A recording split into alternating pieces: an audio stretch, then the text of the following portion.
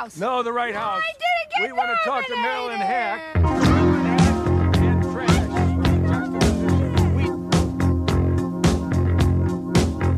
I'm from Canada Water.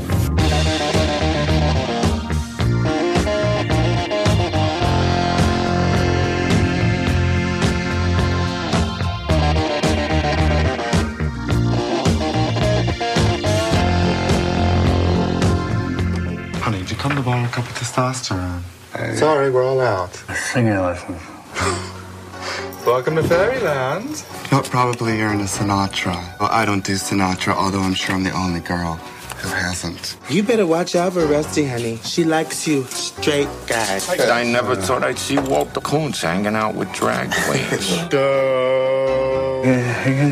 Face the music. Or should I just get Dr. Kevorkian's phone number for you? If you want truth, you're never gonna be a woman. I'm more man than you will ever be, and more woman than you will ever get. Hello and welcome to the This Had Oscar Buzz podcast, the only podcast trashing your house in the name of Javier Bardem's poetry. Every week on This Had Oscar Buzz, we'll be talking about a different movie that once upon a time had lofty Academy Award aspirations, but for some reason or another, it all went wrong. The Oscar hopes died, and we are here to perform the autopsy. I am your host, Chris File, and I'm here as always with my vocal coach and co-host, Joe Reed. Chris, Bobis, Banana, Fana, Fofis. We didn't talk about Philip Seymour Hoffman's singing voice, but he had a nice little round baritone. He certainly is able to sound out those vowels. That's such a big part of his singing lessons in this film. It's like an hour of scales. They just learn scales for a minute. Basically, yes. It scales the movie. Scales. And yet, with all that enunciation, still so much of his dialogue feels sometimes lost in the sort of forest of his own interpretation of his character's voice. I thought it's a very. I've got sort of thoughts all across the map about his performance in this movie. It's both impressive and yet very actorly, and yet you don't want to say admirable, but I feel like it's an accomplishment on like a technical level, and I don't know, there's a lot of considerations for it. It's at one time very much a Philip Seymour Hoffman performance that, like, if you like if you're someone like me who's like he's probably my favorite actor, and you know his mannerisms, his tics, like the things that make a performance of his very distinct, even if he's like, getting lost in like a character like Truman Capote, like you can still see like Philip Seymour Hoffman isms in that performance. But also at the same time, I think what you're getting at in like what is, I guess, scare quotes, impressive about the performance is that he is truly playing someone very outside of his who he is as a person, his experience, and and his mannerisms, and he does it rather believably. He creates a character. He doesn't play Rusty as a type. He plays a character, which is the thing that I do find most impressive and sort of laudable about the performance, because certainly, at least at this time, there would have been temptation to play Rusty as a type. And I think it's also, you mentioned Capote, and I think that's a good mention also, because and obviously Truman Capote, a real person, so there was a template there. So playing Truman Capote as a person but someone who looks, sounds, moves very differently than what we think of as like Philip Seymour Hoffman, like his not like a gruff but warm personality who's like, that baritone, the beard, all of that. Right. I feel like what I'm indicating towards is a lot of superficial things, but this performance, when we say that, it doesn't necessarily feel superficial when you're watching it, if that makes any sense. And also, any Philip Seymour Hoffman performance is going to feel or you're gonna take away some kind of craftsmanship away from it, because he's that kind of an actor. He's a very craftsmanshipy kind of actor, and it's not necessarily that you see the work, but like I at least always get a sense of just like, oh, this was an undertaking for him. This was, and certainly flawless. You can very much see how this movie was pitched to probably both of the lead actors in this movie by, agents and managers, where it's just like, all right, get this. One guy is a homophobic security guard with a stroke, and he's got a cane and he can't speak. And the other one's a drag queen, and watch the sparks fly and that whole kind of thing. And it seems very much just like kind of Odd Couple-ish in its conception. And you can definitely see where both De Niro and Hoffman would have taken on this project as an acting challenge. You know what I mean? Yeah. And I don't to work with each other, I'm sure.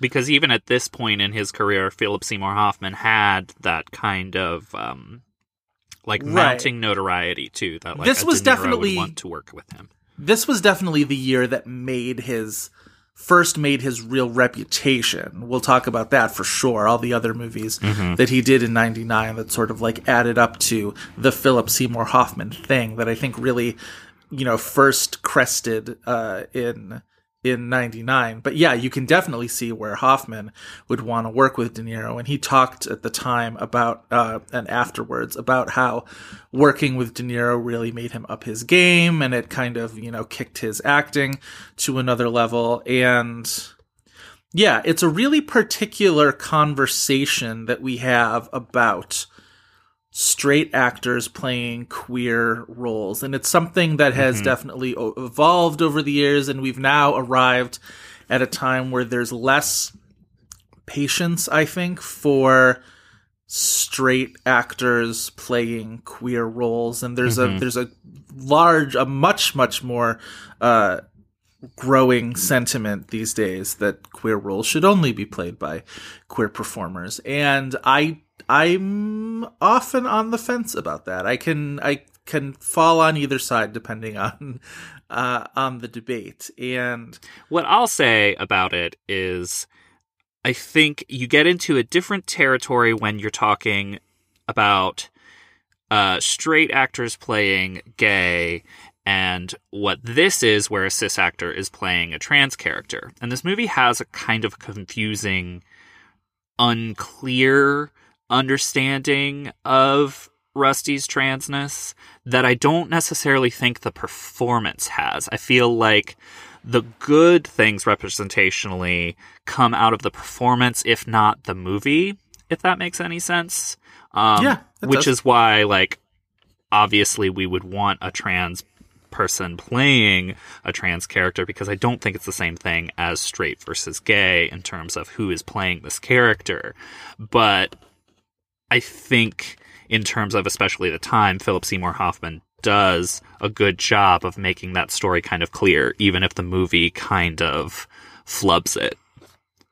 Yeah, I think there's a muddiness to the distinctions that the film makes between a drag queen, a gay person, and a trans woman. And a lot of that feels very much kind of the time. Obviously, Schumacher, who wrote the film, is a gay person, so he would have, you would think, more, be more attuned to these communities than a straight director, and that's an assumption. But I do think the movie isn't ill-intended.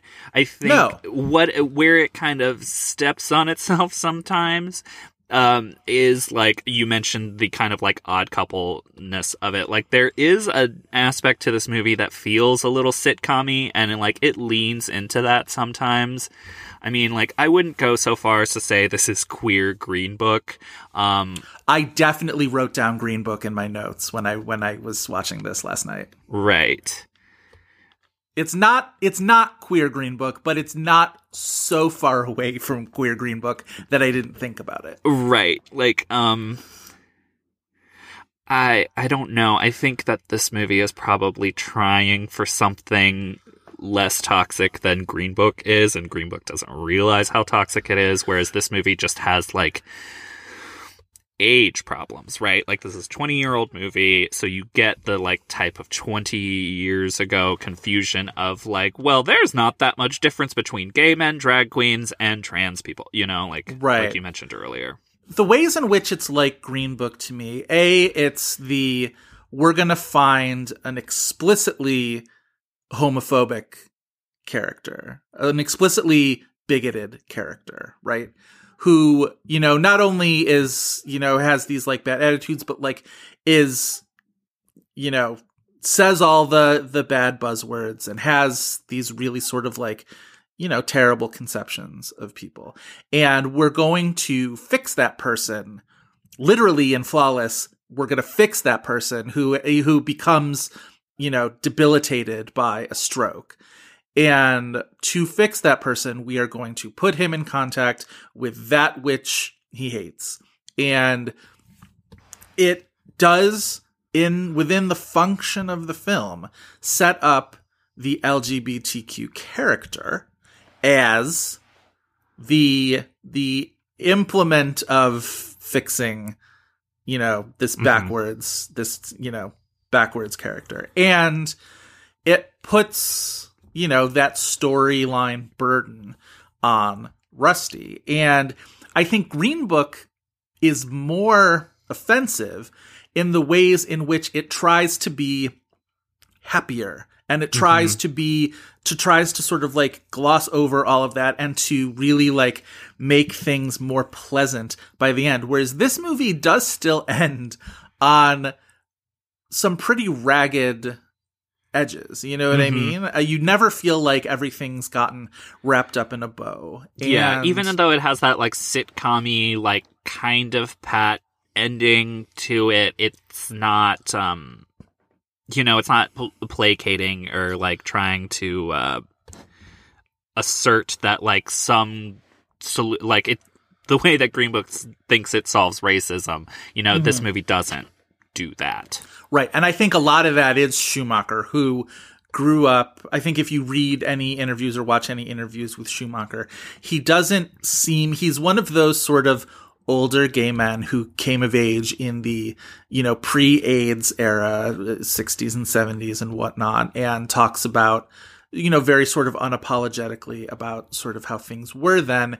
And I think to a person like Schumacher, that kind of happy ending holds don't want to say no interest to him, but like it's not that important to him that everything feels correctly wrapped up. You know what I mean? And there's, you know, a raggedness to, you see that in all of the scenes with the queens sort of interacting with each other, not necessarily Rusty's sort of core group of friends, but when, you know, all those scenes with like the queens clashing at the community center. Or, I love all those scenes. All of the, you know, sort of backbiting that happens around the Flawless competition and all that kind of thing. And they meet with a gay Republican group and tell them to fuck off. Probably my favorite scene in the film. Yes, wonderful.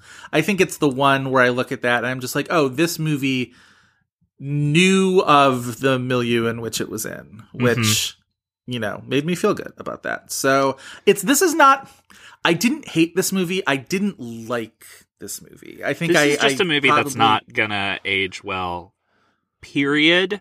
But like, there are still things about it that are good, like those scenes particularly. I didn't love that Rusty left that scene saying like, thank you for your efforts to these people that are like basically telling them stop being so loudly queer. But I think the button on that scene is what's important. The button on that, where the last thing he says is fuck off, like that's to me the important thing. And it's the kind of thing that wouldn't have been the button of that scene from too many other filmmakers, I don't think, at the time. So. Yes. We should mention why we added this. This wasn't originally going to be our episode this week, and you suggested that we kind of this was sort of on our long some list things around. Yeah, we wanted to talk about Joel Schumacher. Right. Just passed this past week, living legend. Even though he made plenty of bad movies, none of which are his Batman movies, by the way. We're gonna argue about that a little bit. We can argue about that later, and I'll win. I would argue. I don't know if I would argue that he made more bad movies than good movies, but like his filmography, first of all, it's very pleasingly heterogeneous. Like it's very pleasingly different genres and different types, and it's not always easy to draw a through line through them, which is great. I think a lot of the articles and commentary after he died talked a lot about the way he would sort of thread queerness through his movies, which I think is definitely accurate in a lot of his movies. But like, I don't know if I watch a movie like The Number 23 or Falling Down and read a whole lot of queerness in it, right? So like, it's not even like he did a lot of different types of things. Obviously, there's queerness in the Batman movies. Obviously, there's queerness in Phantom of the Opera and Tigerland, which, like, God, frames Colin Farrell and Matthew Davis so incredibly erotically. Like, it's really, really something. But, like, I don't think necessarily that he makes it challenging to sum up his career in a couple sentences, and I like that. Yeah. And I think he's one of those directors, too, that when he passed away this past week, there's a certain unplaceability of his filmography, like you're mentioning. But I also think that if people were, like, looking up his IMDb page and his credits, everybody was probably surprised by at least one movie, including myself. Like, I couldn't remember that he had done Falling Down, the, like, very strange Michael Douglas might shoot some people movie. The ones that I was surprised by were the ones that he had written. I had sort of familiarized myself with his filmography over the years enough that I don't think I was surprised by a lot of the movies that he directed, even though, like, you're right, Falling Down is a surprising one. The fact that he directed that movie 12, I think that was maybe a surprise. That one about all the like Gossip Girl, the movie, like that kind of thing. Right, with Chase Crawford and Emily Mead was in it and Emma Roberts was in it. But like the fact that he was the screenwriter on The Wiz and Car Wash and the original Sparkle. Yeah. Like those ones surprised me. He stops writing after St. Elmo's Fire, and then Flawless is his first writing credit between that, so that's like 15 years basically. Flawless is his only solo original screenplay in his entire filmography, which I think is really interesting. Wait, Sparkle might be an exception. Nope, Sparkle was a co-written with Howard Rosenman. So actually DC Cab weirdly might be the exception to that rule. But like Flawless is the outlier in that, which you're right. It's since St. Elmo's Fire, and he does get screenplay adaptation credit on The Phantom of the Opera, which we will definitely talk about. So Flawless does stand out in that way, and it allows you to give more authorial voice onto the film than you would for something like 8mm or obviously like A Time to Kill is very much like a Grisham thing. But he managed to put his authorial voice onto things like his Batman movies, as you mentioned, or the movies he made with the Brat Pack. Like St. Elmo's Fire feels very much like a Schumacher kind of a thing, and The Lost Boys was like a big old, The Lost Boys and Phantom of the Opera are like so they're very different in terms of like genre, but aesthetically they definitely feel like made by the same person to me. And it's The Lost Boys that got him the Phantom of the Opera gig, by the way. That's interesting. Explain that. I remember, I think it was an interview with Andrew Lloyd Webber saying like he'd been either friends or like professionally interested in Joel Schumacher since The Lost Boys. And that was part of why he got that gig. So the Phantom of the Opera, it's been an interesting week for me with the Schumacher obits. Including the people that are like, you know what, Joel Schumacher, great filmmaker, blah, blah, blah. And I want to be like, I see you. You've said some homophobic shit in your reviews about Joel Schumacher before. Or even just like you didn't like this movie before this week. Like the Phantom of the Opera, all of a sudden now, like gay Twitter is like alight with appreciations for the Phantom of the Opera. Like you think that movie is a piece of shit too, and you know what? It is. It's a bad movie. It's a bad movie with two bad leads, but it's a poorly directed movie as well. And if you watch the movie, you will absolutely agree with me. I think there are things about it that are laudable. There was an anecdote going around, Minnie Driver tweeted this week about how a certain actress, I mean, awesome, was complaining on set about Minnie going too big in her performance as Carlotta. By the way, I don't think it's possible to go too big as Carlotta. And apparently Schumacher said to this quote unquote unnamed actress who is probably Emmy Rossum. Almost certainly Emmy Rossum. And I love Emmy Rossum. But basically brushed her off and was just like, honey, nobody ever came to watch someone, go play under the top. Play under the top. Yeah. And it's a great quote. And it is, and Minnie Driver's super fun in that movie. It still doesn't make the Phantom of the Opera a good movie. Part of the problem with the Phantom of the Opera is I think only Minnie Driver knows what movie they're making. Yeah. Like even Miranda Richardson is like playing this very kind of, seriously. Yeah. The other thing, and like I think you definitely see this play out, huh? Simon Callow kind of knows what movie he's in as well, but yeah, probably. Yeah.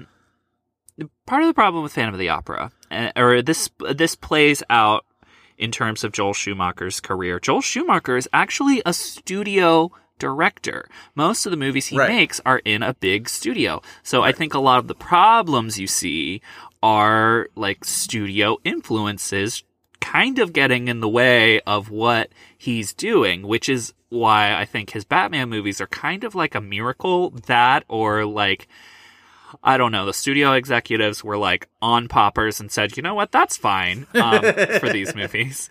Well, you get why he was given all of the rope he got on Batman and Robin, because Batman Forever, as we've talked about on this podcast before, was a massive success. Like was the summer blockbuster of 1995 that everybody had to see. It was like so broke incredibly records at the time. Yep, it was for somebody like me who was like mainlining MTV. It was all over MTV. All young people had to see it. It was a huge sea change too in terms of like merchandising across different things, like not just like toys and action figures and t-shirts, but like that's like one of the first like soundtracks that's like sold as a part of the marketing package. You know what I mean? Not sold like literally cash to dollars, but like projected onto the masses.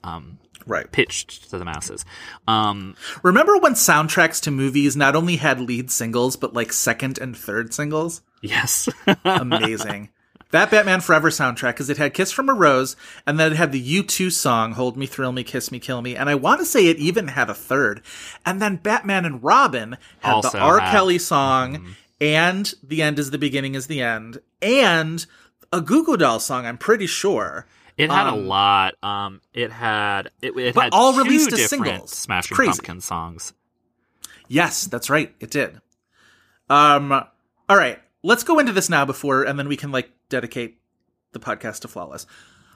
I think Batman Forever is a head and shoulders better movie than Batman and Robin. And I don't think that me saying that is me reacting poorly and self-loathingly to Batman and Robin. I like the queer aspects of Batman and Robin. I love what the fuck Uma Thurman is doing in that movie as Poison Ivy. She knew the assignment, and she knows there's always some character actress in Joel Schumacher movies that know exactly the movie that they're making. It's like he only directs them or something.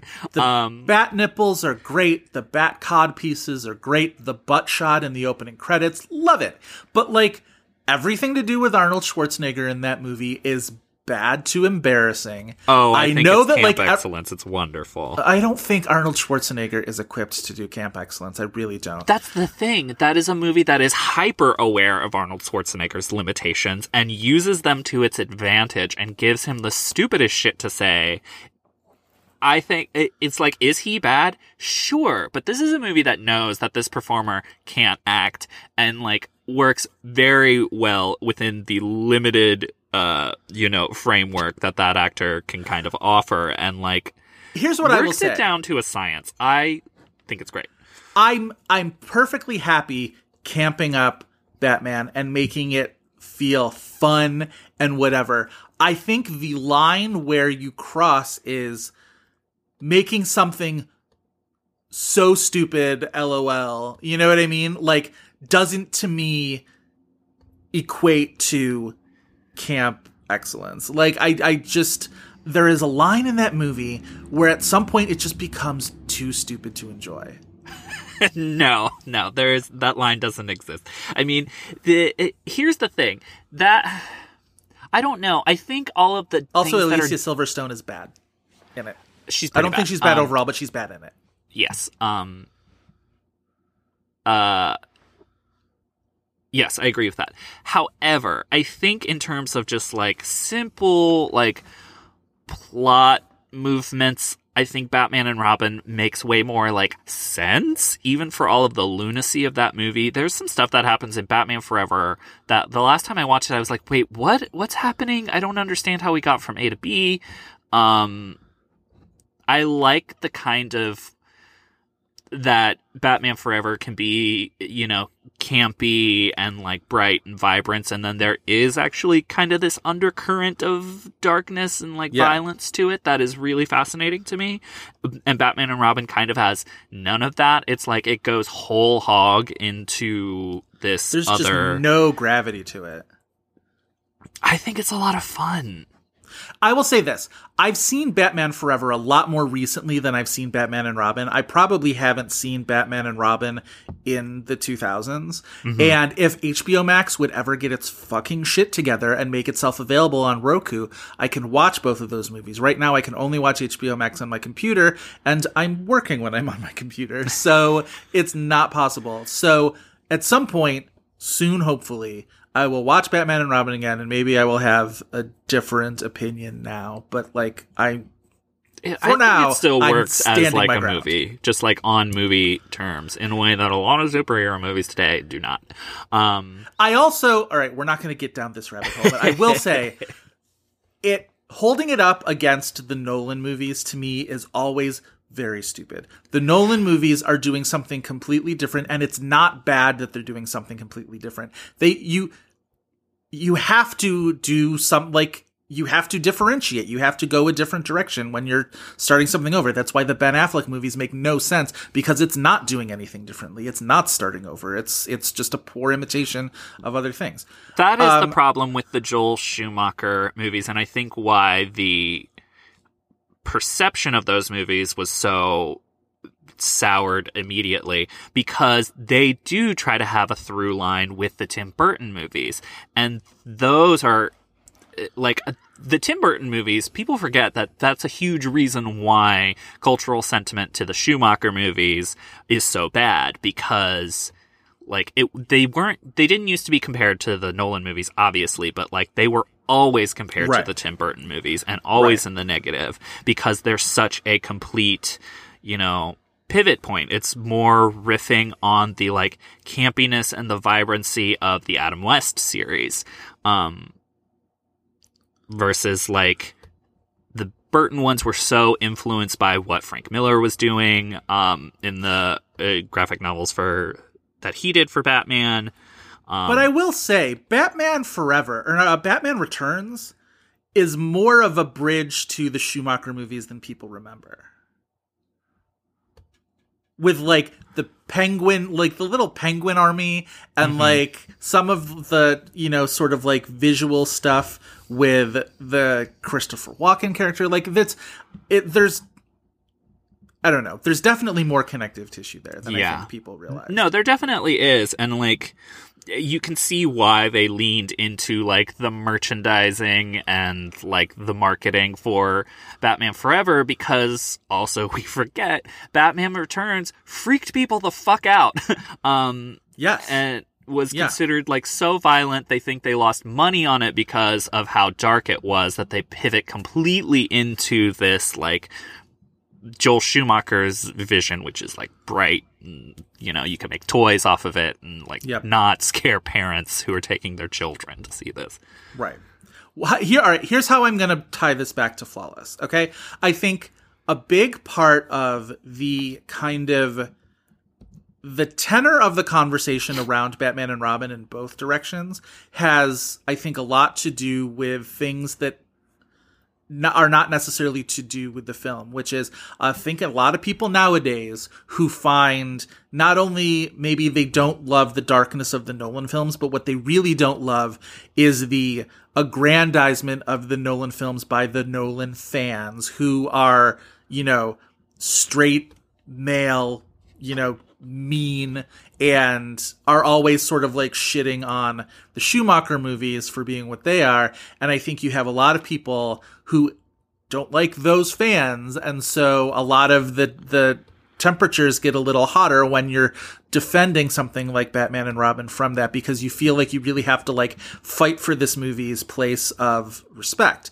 And I think that comes into play when you're talking about an actor like Philip Seymour Hoffman taking on a queer character and straight actors playing queer characters, where I think one of the things that people object the most to is this idea of applauding those performances for their bravery, which I don't think is a thing that happens anymore. I think whenever you see people nowadays get mad at straight actors playing gay parts, they bring up this thing about like, oh, and people will tell them they're being so brave. I'm like, I don't know if people have done that since like a decade ago, but I mean, maybe the history the of old it stuffy is farty Academy members that still like even that have like their head in centuries past might be like, that was brave, or like a degree of difficulty points or something like that. I think that might still be a thing with a certain set of people, but for larger actual cultural conversation, I mean, people don't call things brave anymore. Like, even when Sean Penn won the Oscar for Milk, I don't think the general tone of praise for that performance is, oh, isn't Sean Penn brave? I don't think that was part of that. I really don't. I mean, that was a dozen years ago, so maybe I'm misremembering. But like, I don't know. I think Sean Penn got that Oscar on his own sort of Sean Penn momentum. The Academy loves him. The Academy loves everything he does. And I just don't recall a lot of just like, I can't believe how brave Sean Penn was to take on that character. Like, I don't know. But It definitely was a thing that happened a lot, and it was super irksome. So like, I get why that's still sort of like part of the bedrock of, you know, the dissatisfaction with this kind of thing. I think often I do still come down on the side of actors are actors, and actors, part of the craft of acting is to step into lives that are not your own and to sort of seek out these experiences in playing these parts. And part of me, and I know it's an ideal that runs into real problems, and I totally get that, but like, there's an ideal to me that, I mean, not to do the whole Scarlett Johansson I want to play a tree thing, but like, that any actor should be able to, in theory, play any part. If you are saying that it is an ideal, though, but like the Scarlett Johansson thing, she was saying that like it's real life, like trans people can't play themselves, which is true. Like, still, it's very difficult for and you also don't see trans performers playing cis characters all that often. So it's like, if you really want to have balance, there should be a balance. But I get what you're saying with like, is it true in the ideal that everybody can play, you know, something, you know, I get what you're saying. But in terms of Flawless, though, I don't know. I certainly don't remember Philip Seymour Hoffman being like, look at this brave performance. But then again, this is also coming the year after Happiness, where it's like, that might actually be a brave performance, where he's like sexually harassing people by calling them and jerking off. Yeah. And it's like, just like, it takes kind of a real lack of vanity to just like play that on like this like really off-putting character as honestly as possible, and also still be funny. Yeah. I think, like, there's kind of an air of Philip Seymour Hoffman at this time that is like, this is the wonderkind, this is the performer who, like, takes those leaps. Right. Generally. Yeah. We should probably do the plot description before we get too far into it. To loop us back to the film at hand. Once again, we're here to talk about Flawless, written and directed by Joel Schumacher, starring Robert De Niro and Philip Seymour Hoffman. It basically focuses on them, but then you have a whole apartment building of characters played, partly by former Rent castmates, Daphne Rubin Vega and Wilson Jermaine Heredia in this movie. And then, like, some of the other characters are played by Skip Sudith, Wander de Jesus. What's his name? The one guy in it who I totally recognized from Fame. The other boy from Fame in that like little love triangle. Barry Miller, the guy who plays this sort of weaselly guy at the desk, right? Yes. But Flawless opened Thanksgiving weekend in 1999. Thanksgiving weekend. That's so funny. Right? Yeah. It doesn't seem like a holiday weekend of any kind of a movie. So, Joseph. Yes. To get us back on track with the film we're here to talk about. Indeed. Would you like to give us a 60-second plot description of Flawless? I'm going to do my best. Your 60-second plot description of Flawless starts now. Philip Seymour Hoffman plays Rusty, a New York City drag queen and trans woman who's trying to save up money for gender affirmation surgery, which is hard to do when you live in a crummy flophouse hotel where drug dealers are constantly ransacking the units looking for stolen cash. On one such raid, a friend of Rusty's is murdered, and one of the residents, a virulently homophobic former security guard named Walter Kuntz, played by Robert De Niro, tries to intervene, but he has a stroke. The stroke doesn't improve his disposition very much, but he begrudgingly goes to Rusty for singing lessons that might help him rehabilitate his speech. The two have always hated each other. They hate each other on sight, and at first they go through a largely predictable thaw where they each learn about each other and bridge the gap between them, which comes in handy when the drug dealers realize that Rusty has had their stolen money all along, and they try to kill her, and Kuntz intervenes, and they end up saving each other. And isn't that a mostly nice story about a victimized trans woman and the cop who will still probably keep saying faggot, but nicely in the end? And that's time. Okay. Yeah. Interesting movie. I kind of like this movie more if it's, like, not pitched as this, like, basically buddy comedy or of, like, Yeah. Again, it's not a movie that solves homophobia or transphobia, or it doesn't think that it is, but, like, I kind of like it as, like, this is life in this shitty New York apartment building where, like, you do have a whole, like, slew of different characters in there. There's, like... Roger Ebert's review described it as, like, a Tennessee Williams collection of sort of wayward souls, which I thought was kind of funny. Here's my thing, is I think this movie has the 3 Men and a Baby problem, which is 3 Men and a Baby, great movie, great concept for a movie, really good sort of, funny comedy, that onto it, for the middle portion of the movie, they have grafted a drug smuggling subplot where the men have to...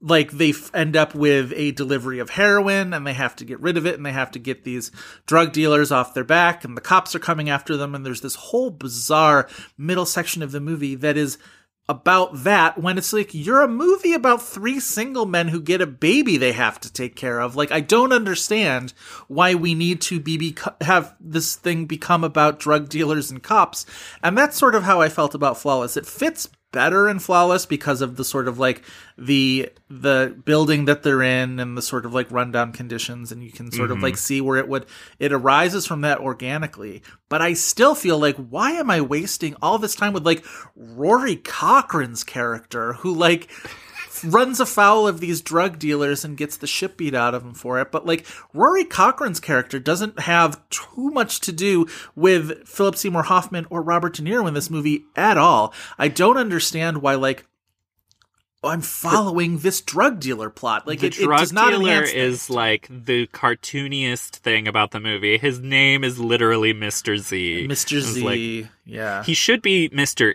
E, so that it could be like, welcome to the stage, Mr. E. Here's my other... This is a question I had in my notes, and maybe I was just not paying correct attention. Does Rusty have a drag name that we hear in the movie? You see a poster, but I think Rusty's stage name is just Rusty, if I remember correctly. I just watched it yesterday, but I guess I wasn't paying enough attention. Yeah. Rusty, she's more of like an MC of a show, it seems like, and she plays Which the is a piano thing. for her friends Like who actually that's- sing live. Yeah.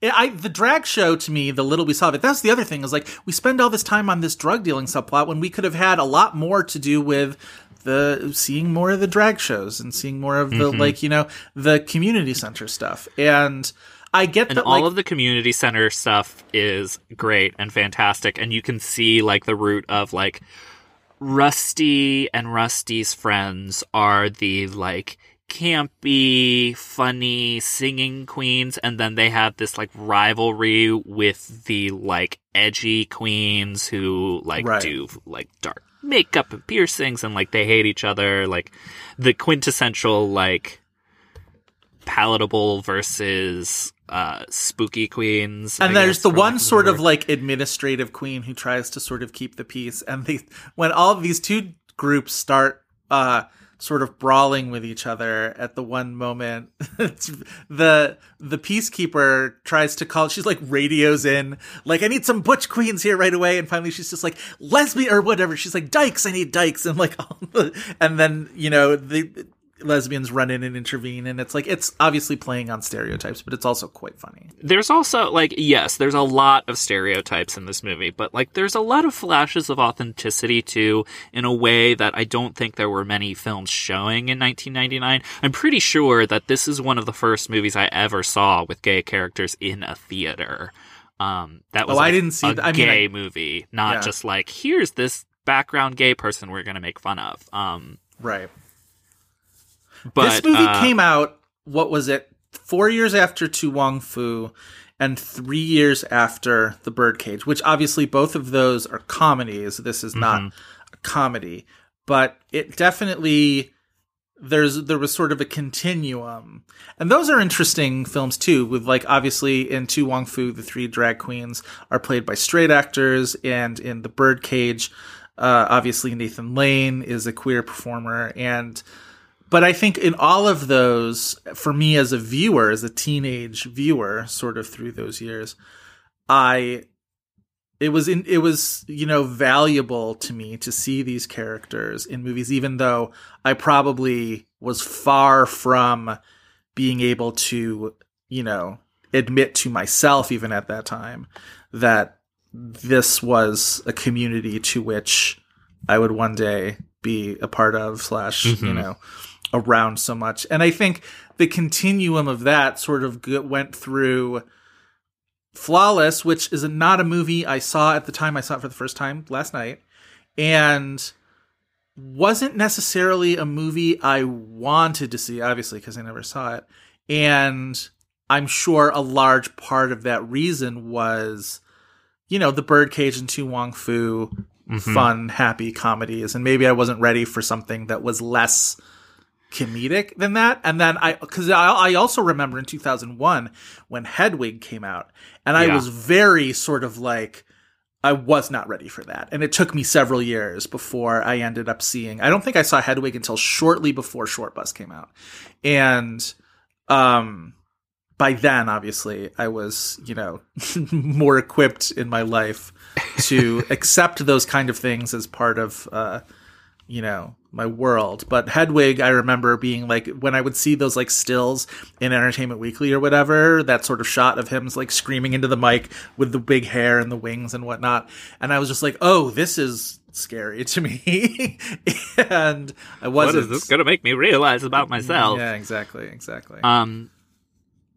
It is interesting kind of positioning this movie opposite like To Wong Fu and The Birdcage, because, like, not to use like a a $2 word, but like this feels like a grittier response to it. Like it's very like New York City dingy in a way that like maybe it was somewhat of a response to those movies in particular. It definitely felt like Schumacher drag community. It definitely felt like Schumacher being like, this is how it used to be. This is how New York, this isn't happy, and this isn't Miami or whatever, like, candy colored the birdcage or whatever. It's, this is hard city living. And Rusty is a hardened character, a tough broad by necessity. And the other queens, they're not mean. Sometimes they're mean queens. I did like at the very beginning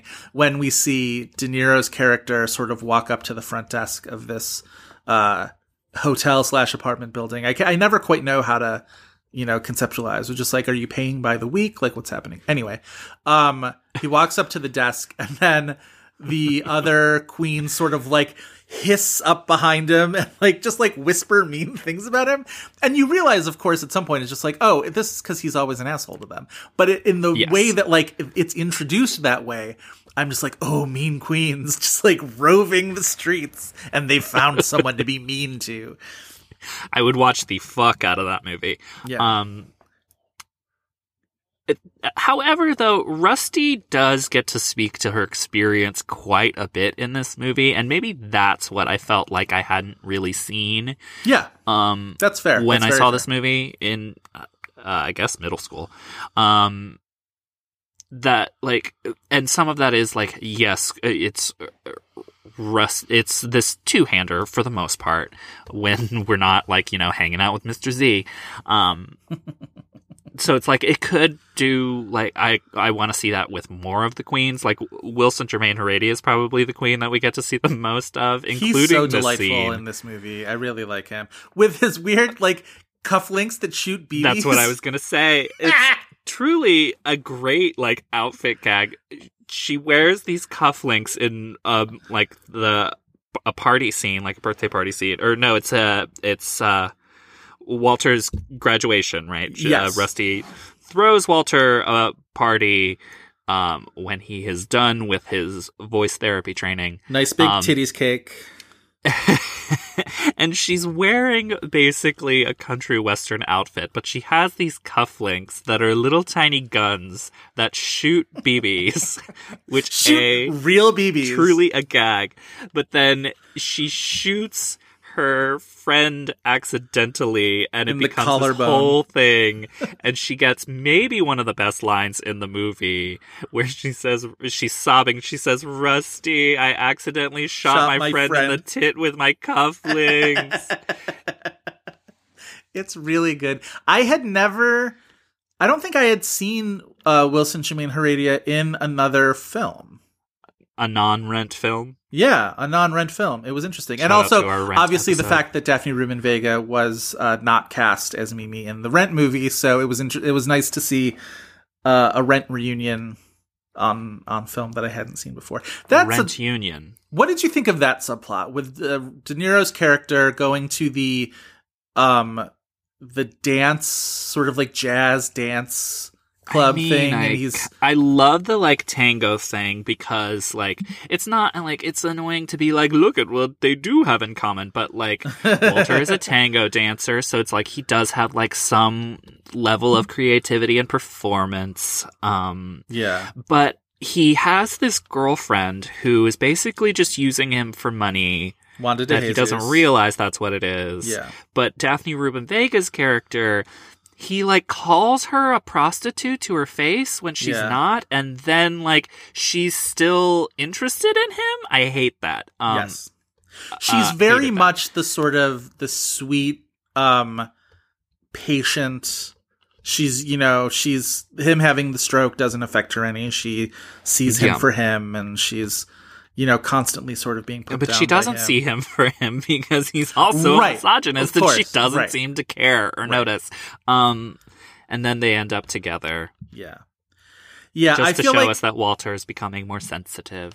again, things in the movie that maybe if they were given more of the time that was allotted to the drug dealer shenanigans, maybe we could have seen a fuller and more satisfying picture of what's going on over there. She does, because like when they're basically in bed together, he's like, "Oh, I don't have money to pay you," and she does like rebut against that. It's like, that's not what this is, right? But still, yeah, I hate that plotline. Yeah, I don't like it either, and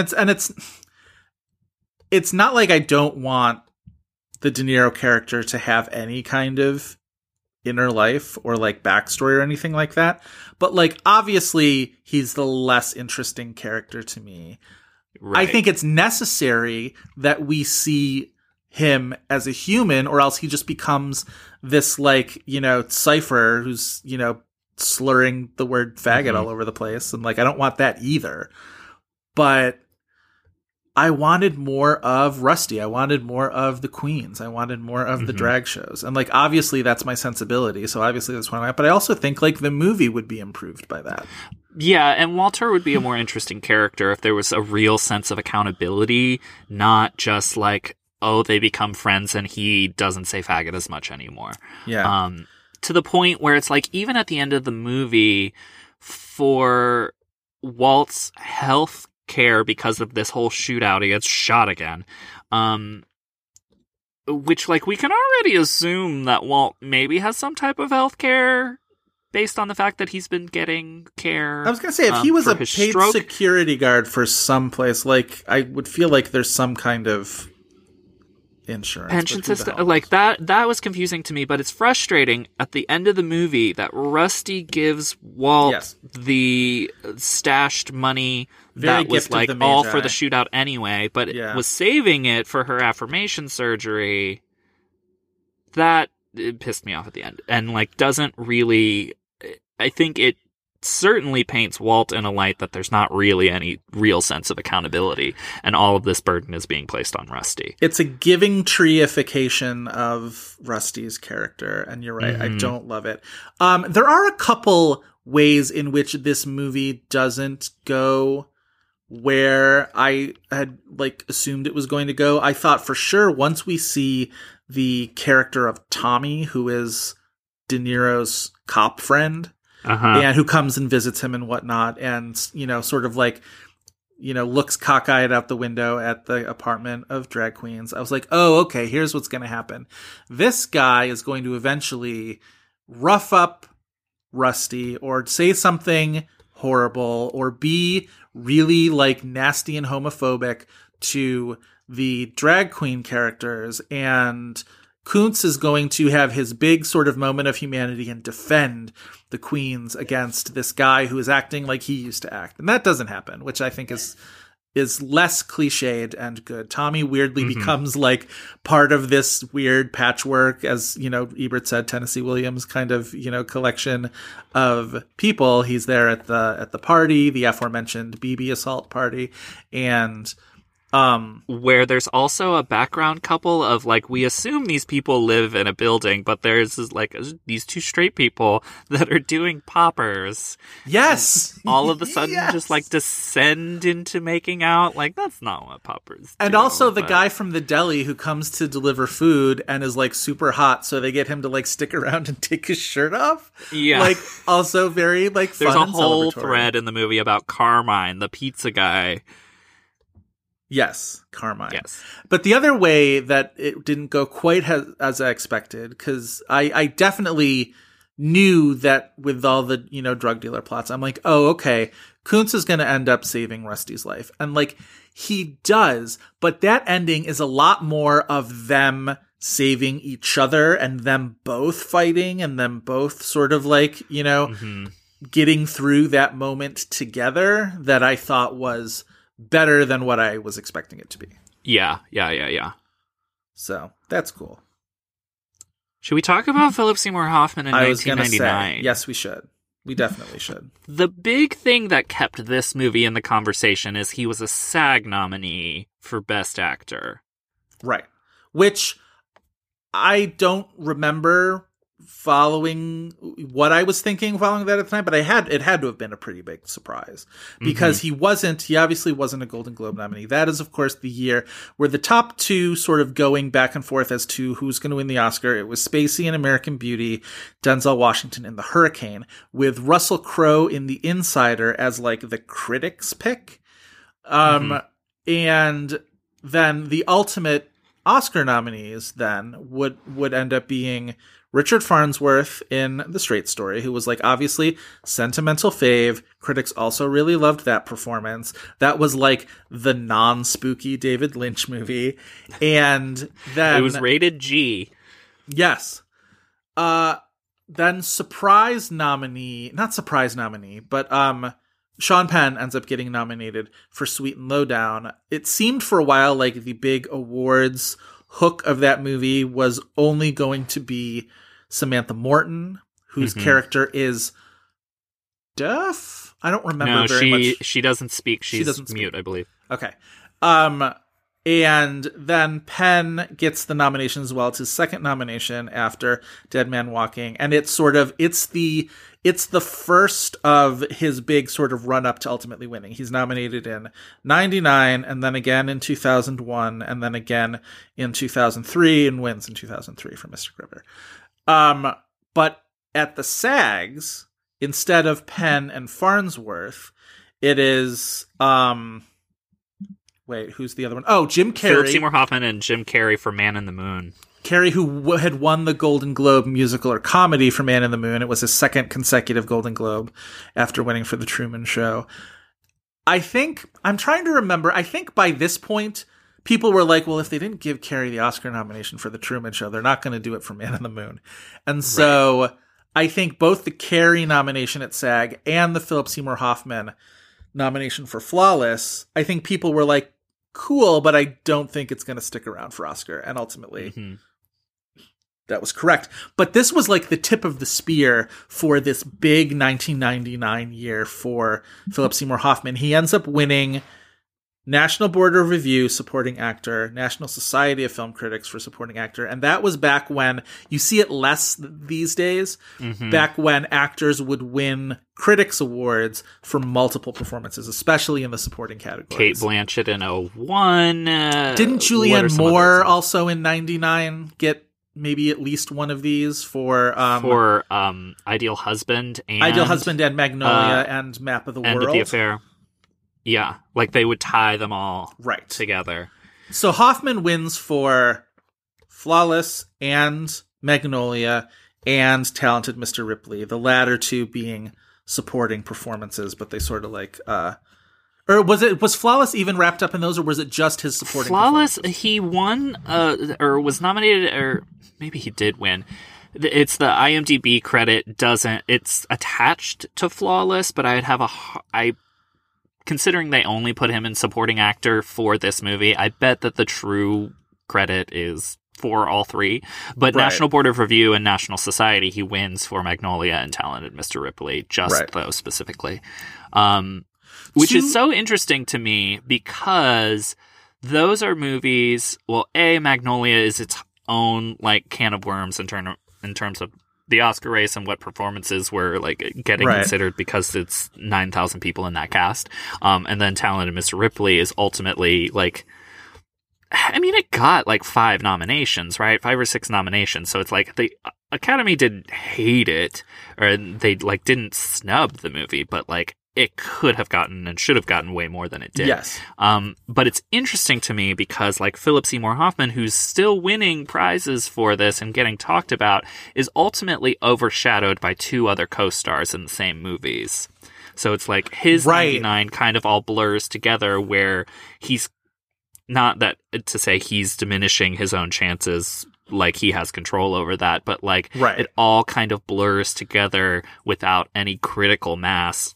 Right. Both of those movies get supporting actor nominations, but they're not him. It's Jude Law and it's Jude Law for Ripley, Tom Cruise for Magnolia. The other thing, ducking back to the SAGs for half a second, Magnolia also gets a cast in a motion picture nomination. So Hoffman actually gets 2 SAG nominations that year. And I kind of think that Best Actor nomination kind of amasses, I mean, it's a good performance, so it's not like, we're saying like, what the fuck? Right. But I think because it's harder for him to get nominated for the ones that he's winning prizes for, right? Because of the co-star thing, but like, right, he's not only splitting his own vote, but he's splitting the votes of his co-stars. Like that would have been a real tall order for him to get. And it feels like this is kind of a response. That nomination is a response to it. Like he got through for something, or there was like a flawless collected random effort to get him nominated for this because the flawless nomination doesn't have anything else pulling on it. So but the other thing is, so Magnolia, you can obviously see why Magnolia gets nominated for the SAG beyond the fact that it's a very worthy nominee. It's a massive cast full of very awards friendly actors, Cruise, Philip Baker Hall, Jason Robards, 2-time Oscar winner, William H. Macy, who had just been nominated for Fargo. So that makes a ton of sense. The fact that, we talk about, Ripley got some Oscar nominations, but it could have been much more. The fact that Ripley doesn't get a SAG nomination for cast really tells you the delay in which people had in appreciating Ripley. Like, it really didn't come for several years later. The fact, because like a movie that not only is as good as Ripley is, but when your cast is Matt Damon, Gwyneth Paltrow, Jude Law, Cate Blanchett, Philip Seymour Hoffman, James Rebhorn, whatever, like all these like great character actors in addition. But like when your stars are that and your movie is that good and you still can't get a SAG ensemble nomination, it really tells you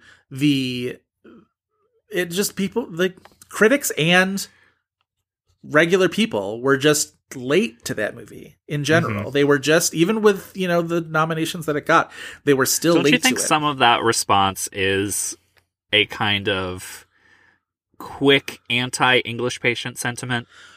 It was a lot of this Talented Mr. Ripley was the really perfect not storm, similar to The English Patient in any way, but it's just the same filmmaker. It was the perfect storm of fatigue. It was Anthony Minghella fatigue. It was Matt Damon fatigue. It was Gwyneth Paltrow fatigue. It wasn't Cate Blanchett fatigue, but like she was also, Cate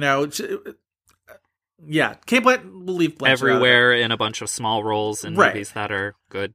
Right. But like Blanchett was another one. Oh, you did mention Blanchett in 2001 with all the different supporting nominations.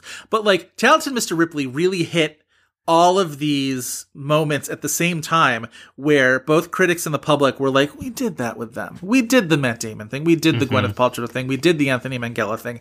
Enough. And it really reminds you how situational movie awards are, how circumstantial movie awards are, and you don't have any distance. You are judging it in the moment. And that is the biggest reason why we look at Oscars and even, only a few years in the past and just like are like, what? And it's because it's just, you can't ever see the forest for the trees. You are always in the middle of this moment. I think nowadays, because we focus on them so much and because they get so much attention, there's a lot of like instant judgment in that regard. Whereas like instantly, you're just like, Green Book, come on. And you're just like, in the moment that like, this is going to look so terrible in a few years. But like, I don't think we had that kind of accelerant back then. Right? Like, I think, definitely there were people at the time who saw the Academy Award nominations in 99 and Best Picture and whatever, and were like, Green Mile and Cider House Rules. Interesting. But like, even then, people looked at The Sixth Sense and were like, bad nomination. Bad nominee. Shouldn't be a Best Picture nominee. And now hindsight on that has gone the other way. Hindsight on that one is a lot kinder. So like these things fluctuate. And like The Insider was also like considered boring or stuffy or like too long. Right.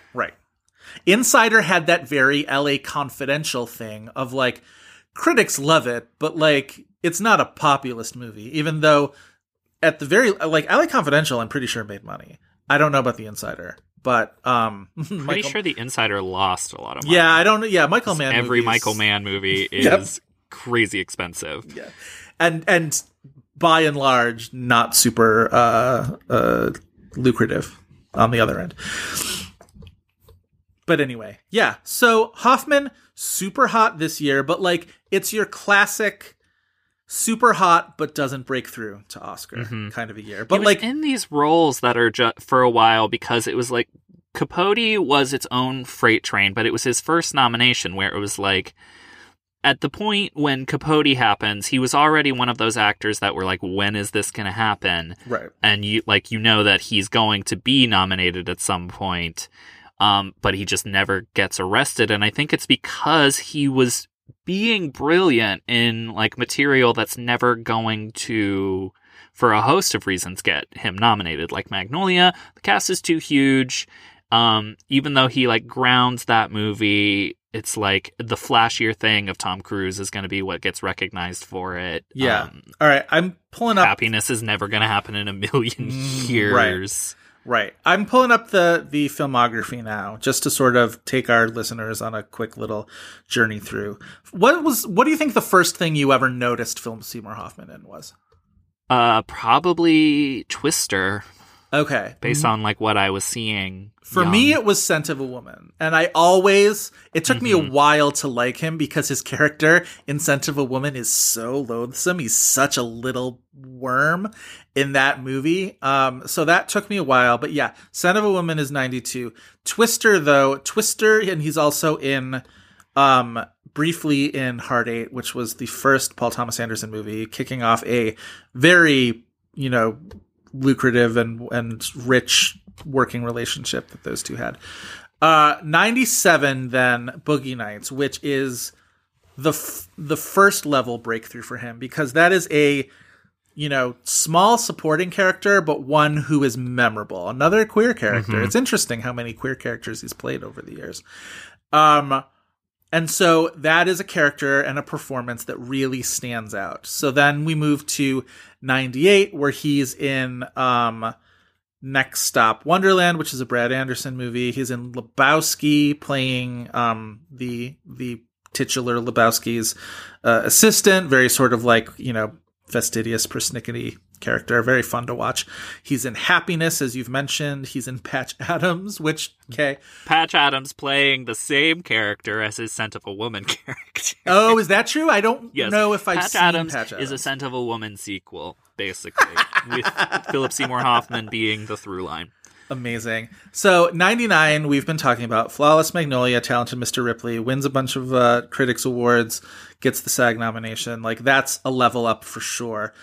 2000, he's in two more ensemble movies. He's really like, he is your go-to guy for ensemble movies. He's in State and Maine, the David Mamet movie, and then he's in My Beloved Almost Famous, playing Lester Bangs in a performance that if it had come after Capote, if it had come after Oscar had already anointed him, there is no way it would have missed out on a supporting actor nomination. It is the Do we think he was sixth place? Because I do think before Capote, that is the performance that he was closest to being nominated for. My only counter to that is he didn't get anything anywhere for it. He got critics' prizes, I thought. Am I remembering incorrectly? Let me... he was at least praised to the heavens in a way that is like he was always definitely felt like praised. A spoiler. And it's, as I was about to say, it is the platonic ideal of a supporting actor nominated role, which is it is in a movie that is an Oscar fave. It's nominated in other characters.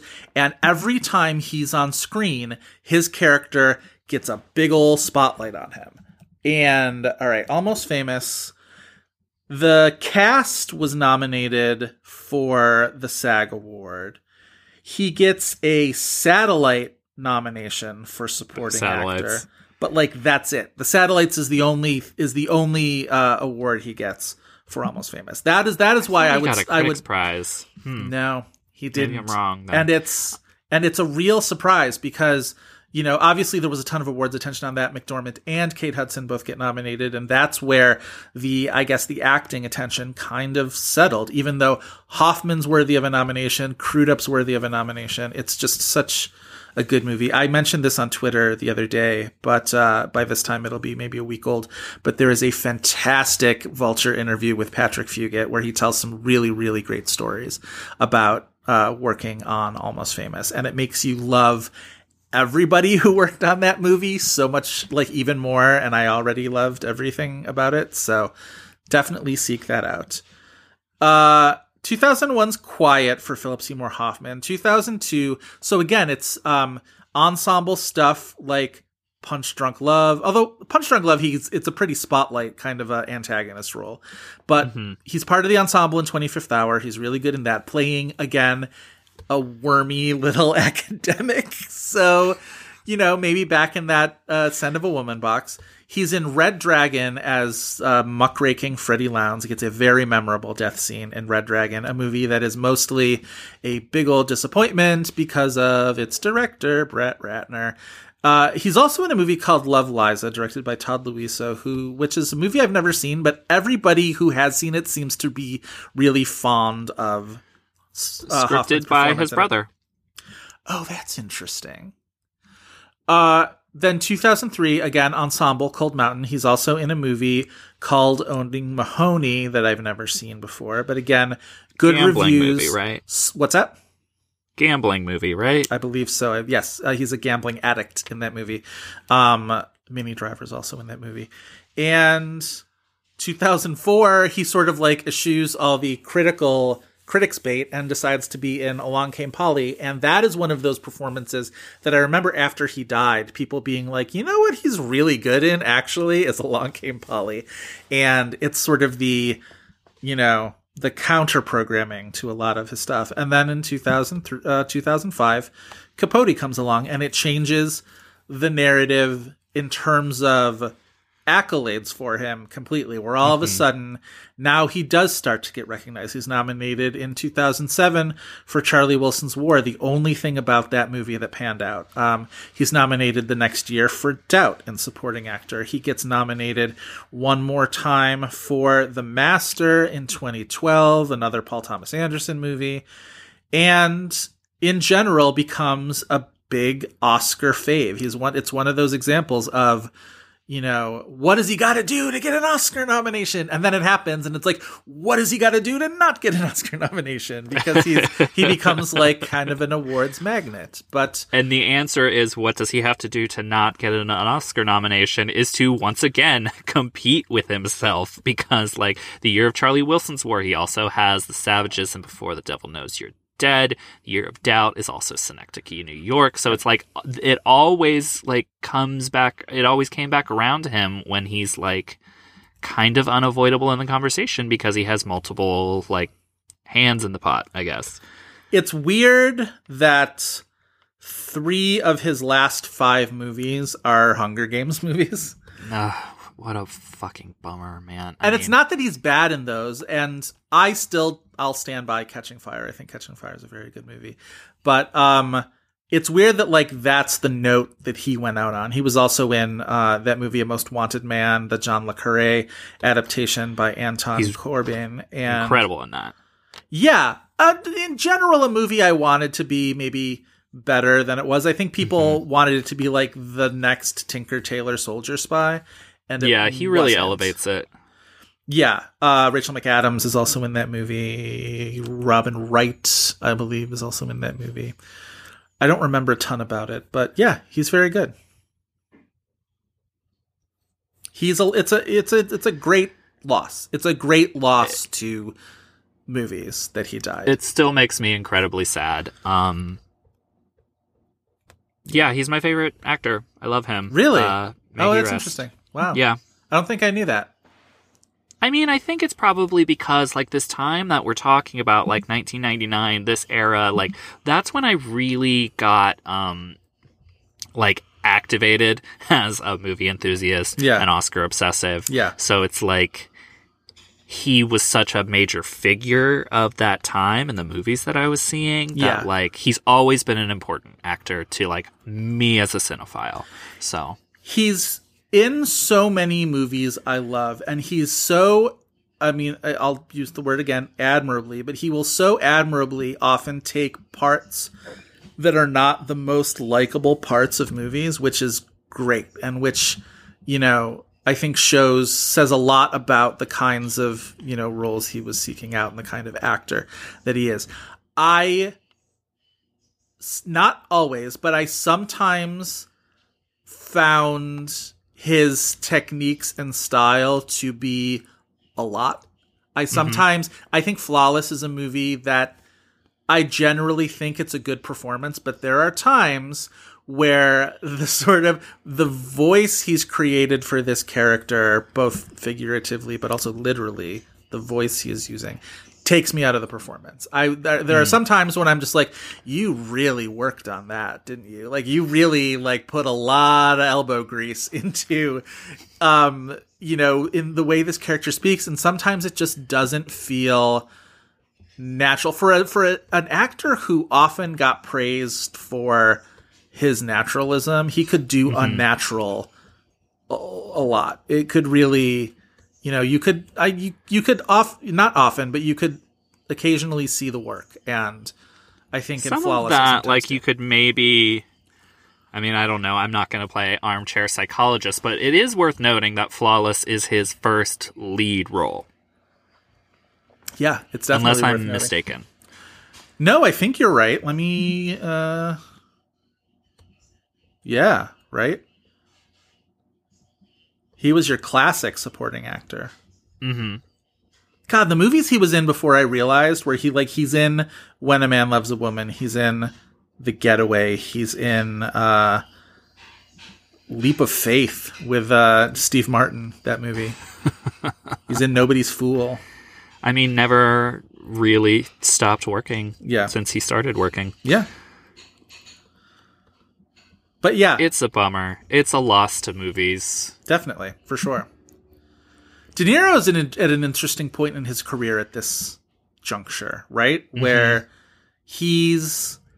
it's still how many years prior to... Oh, wait, is this the same year as Analyze This? I guess so. No, was that 98? No, because wasn't it... hold on a second, let me look. Because I remember there being the joke at the MTV Movie Awards. Griffin Newman and I always talk about this. The joke at the MTV Movie Awards the year that Lisa Kudrow hosted, where she and Billy Crystal joke about the movie, because she's also in Analyze This, the movie getting to 100 million. And I remember when she hosted the MTV Movie Awards, there was a big Phantom Menace set piece, and that was obviously 1999. So why won't Wikipedia just let me have a frickin' filmography, for Pete's sake? Analyze This was 99. Okay. So, and Analyze This was something of a comeback moment for De Niro, who had spent the 90s kind of, not like gone, but like it's a real interesting mix of films in the 90s, where you mentioned here in the outline that his last Oscar nomination at this point in his career is for Cape Fear, one of my favorite performances of his. He is terrifying in that movie. Just absolutely, utterly terrifying. I wouldn't see that movie for years. I was 11 years old when that movie came out, and everything I saw about that movie scared the shit out of me. And like, oh my God.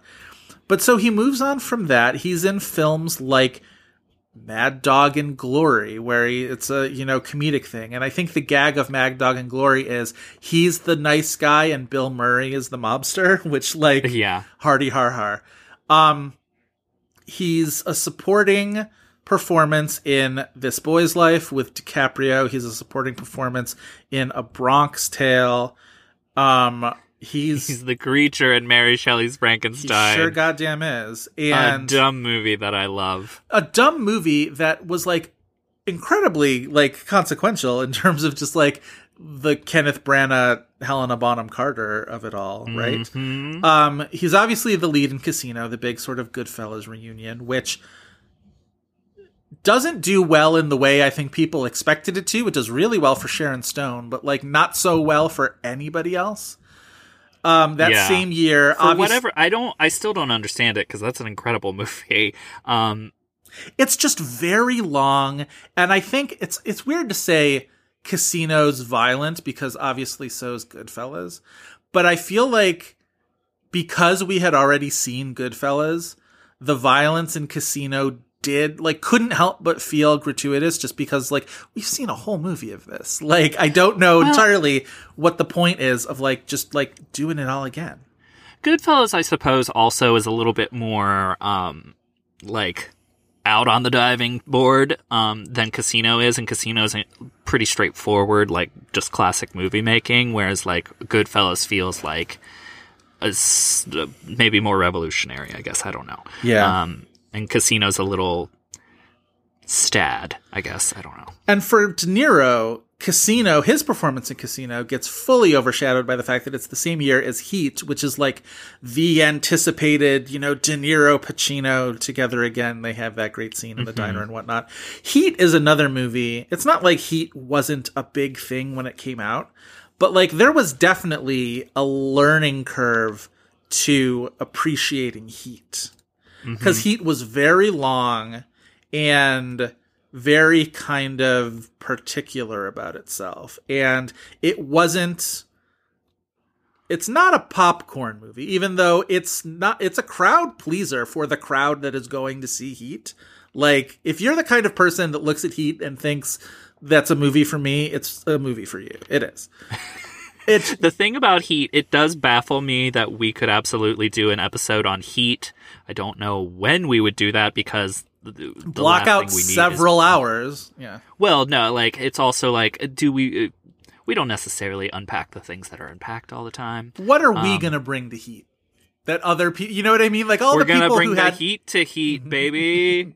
So Heat happens, and then after Heat, though, he sort of retreats into, like, The Fan is a weird movie where he plays an obsessed baseball fan who goes, who kidnaps a baseball player's son or something. He, sneaks into a baseball game as the umpire to kill Wesley Snipes. It's all it's like, it's trash. It's junk, It's Tony right? Scott. It's Tony Scott. So, it's at times enjoyable trash. But even among Tony Scott movies, nobody really seems to like The Fan all that much.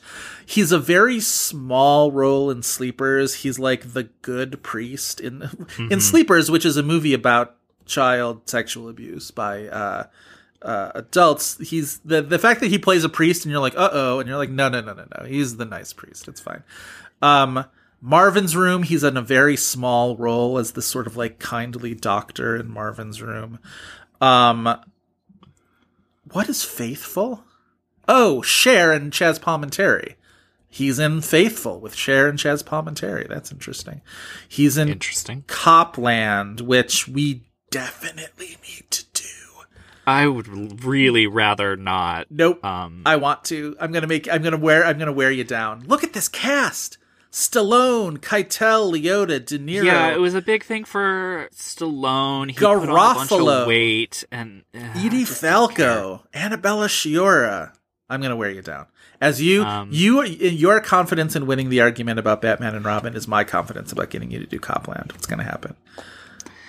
97's a fun year for him. It's Copland, obviously, but it's Jackie Brown, which he gets a sort of featured supporting role in that. And Wag the Dog. One of the least discussed things about that movie. Yeah, it's very true. It's not like he's bad in it, but It's a little weird that he took that role. It's not a showy role. He's not bad. He's funny. It's not showy, yeah. Yeah. He really sort of eases into the ensemble in that movie, which is not a thing that's easy for Robert De Niro to do. Wag the Dog is so good. It's such a good movie. Which gets more attention for Dustin Hoffman. Dustin gets the Oscar nomination, deservedly so. Hoffman's great. But De Niro playing off of Hoffman as the sort of slightly bemused political strategist who doesn't quite know how to handle this Robert Evans-esque movie producer. Very good, very funny. And dark. That movie, you know, gets dark. But like these movies, it's not like it's a real departure from like De Niro, the movie star, which he had sort of been for a while. And He's I think taking kind of the back seat, even if it's not intentionally so, like what these movies get discussed for, it's definitely a back seat. It's a decade of him taking a back seat to other performers. And I think that speaks well of him and speaks well of his sort of generosity as a performer. But I think all of a sudden then in 99, where he's in Analyze This and Flawless, you see him start to step back into that spotlight. Whereas like Analyze This, it's definitely the two-hander with him and Crystal. It's not like he's, you know, taking the movie away from Crystal, but like it's very much De Niro playing the mobster as, you know, a funny... Yeah, it's a subversion of the tropes we're used to seeing De Niro play or what he's famous for. And Flawless, also a two-hander, but again, you can see where he looks at this as like, oh, he's a homophobic cop with a stroke.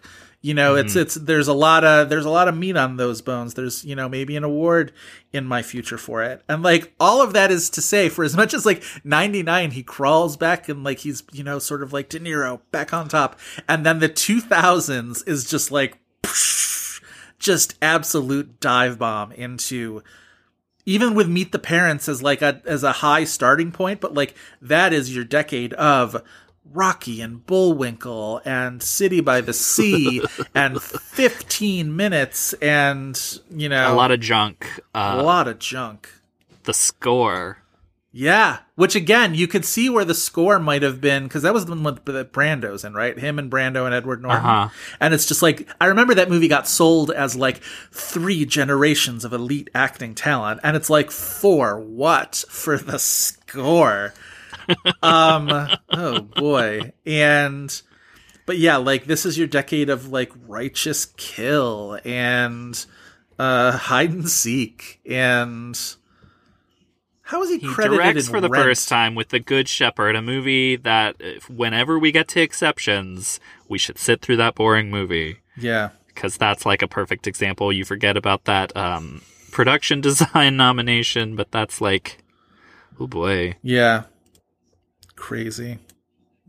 Oh, I'm looking at his Wikipedia thing, and he's got 2 columns, and one of them lists whether he's a producer and one of them lists whether he's an actor, which is why Rent is on his filmography, and he's apparently a producer on that movie Faithful with Cher and Chez Palminteri, but not an actor in it. So I was wrong about that. He's a producer on things like About a Boy and Rent and My Beloved Stage Beauty, but he's not in any of those movies. We also skipped 98, which maybe actually starts the, like, De Niro starring roles, because that's the year of Ronin, which that was a hit, right? No? I remember it being, like, kind of a thing. That's Frankenheimer, right? Maybe. It's also the year he's in Great Expectations, the Alfonso Cuarón movie that nobody talks about. It features a Tori Amos song that I absolutely love. Yes. That's my big takeaway from Great Expectations is it features Tori Amos' Siren, one of my favorite songs of hers. I've never actually seen the whole thing of Cuarón's Great Expectations. I should at some point. I saw it as a kid, but like not in a striking enough way that I could maybe talk in depth about that movie. I just think of that poster of Gwyneth Paltrow lying on her stomach, and you can see her whole sort of like naked back. That's like the entire poster. It's like, you know, the allure of Gwyneth, obviously in her big Oscar year. Yeah, De Niro is good in this movie, but it's interesting. I think to the movie's credit, it doesn't sort of hand De Niro these big, you know, Oscar clip scenes where he struggles through his speech difficulties to try and get out some impediment. Big, you know, tearful speech that explains why he's the way he is and all this stuff. Like, all to the movie's credit that doesn't happen. And it shows his generosity as a performer that he allows this to be Philip Seymour Hoffman's movie mostly. But as a result, I'm just like, yeah. De Niro sets a high standard for himself, and it's going to take a lot for me to be like, that's an impressive De Niro performance because of that. You know what I mean? So I think of just like, well, what are the, I started to think yesterday because it's like, I like Robert De Niro as an actor. I recognize the greatness of Robert De Niro, but I'm just like, what are the De Niro performances throughout the years that have really like knocked me out? And I'm like, they're not anything incredibly recent.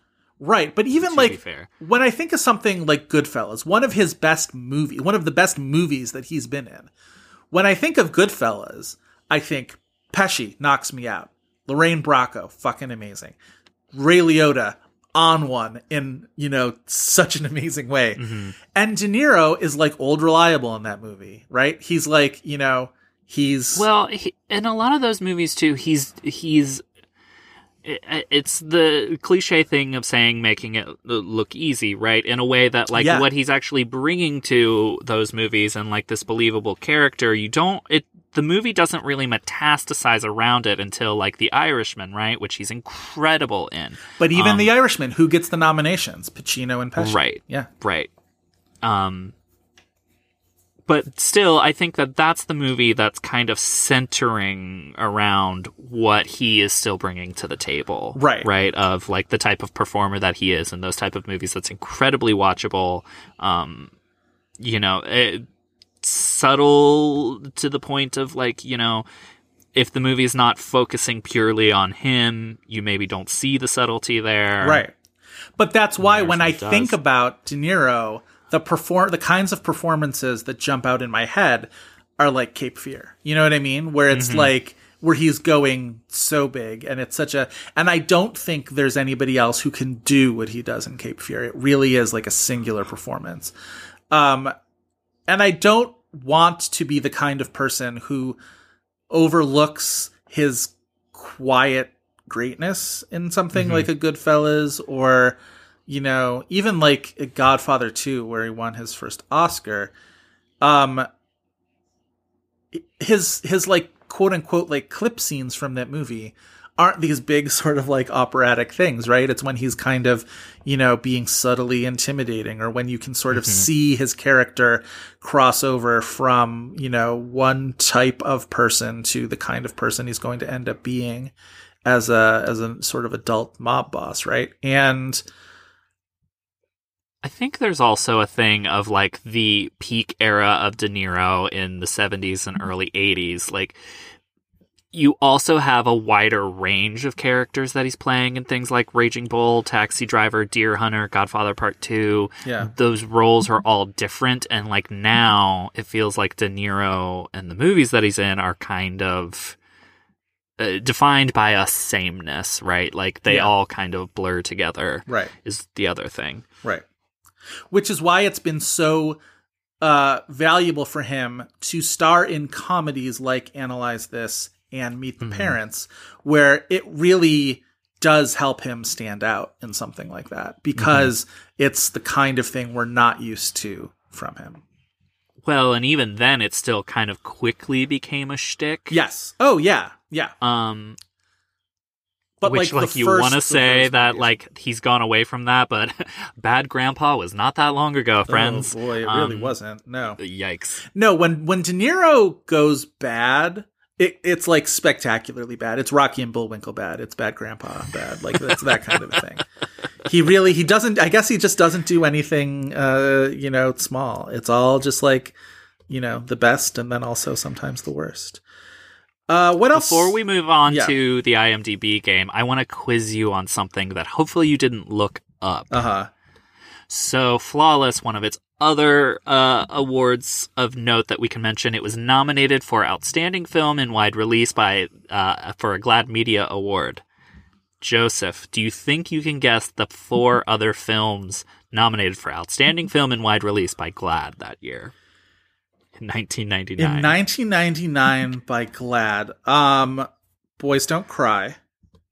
No. Boys Don't Cry wins their limited release prize, which they don't have any other nominees. I'd have to imagine that they did. However, I didn't look it up because I already know it to be fact. There is something that they nominated for wide release that if it got a wider release than Boys Don't Cry, I will eat my hat. I will. I will chew on my coffee mug that I have in front of me. I will eat the ceramic So mug. there are 4 other nominees. Can Yes. I ask whether they are all explicitly gay themed, or are some of them just like campy / like shit gay people love? Okay. Of these movies, I mean, I would say they're all comedies. They're all comedies. Okay. Yes. So Cruel Intentions is out. That's sort of what I was asking about. Right. Okay. Yes. It's not something necessarily like that. They're all comedies. I think Is one of them Election? one of them is Election. Okay. Yes. Which has gay characters in it. Gay supporting character. Right, exactly. The one that won, I would say, is the only one that has a gay lead. One of these other ones, I've never seen the movie, but I'm pretty sure it's people pretending to be gay. Oh. All right, now I've got to place myself back in 99. Obviously a very popular year in movies, and this is wide releases. Yes. All right, Pretending to be Gay in 99. Pretending to be Gay in 99 is also a cool title of a movie that I think should be made. I think that would be fun. Okay. And it's a comedy, and it's like big stars? No, there is one of these movies that has a big star in it, but the gay characters are supporting. And I also confirmed Boys Don't Cry was definitely in a wider release than one of these. This movie that was nominated. Maybe not at the time of the nominations. Who knows? Is that the one This where people movie- are pretending to be gay? This is the one where people are pretending to be gay, a notorious Sundance bomb. Oh, Happy Texas. It is Happy Texas. I've Nominated never for seen it, Outstanding so Film in wide release. Yeah, that's Quotes. weird. That is weird. All right, so 2 more after Flawless and Election. You don't have the winner yet. Was the winner a popular movie? Popular, very critically well received, Oscar nominee. Okay. In acting? Yes. And others.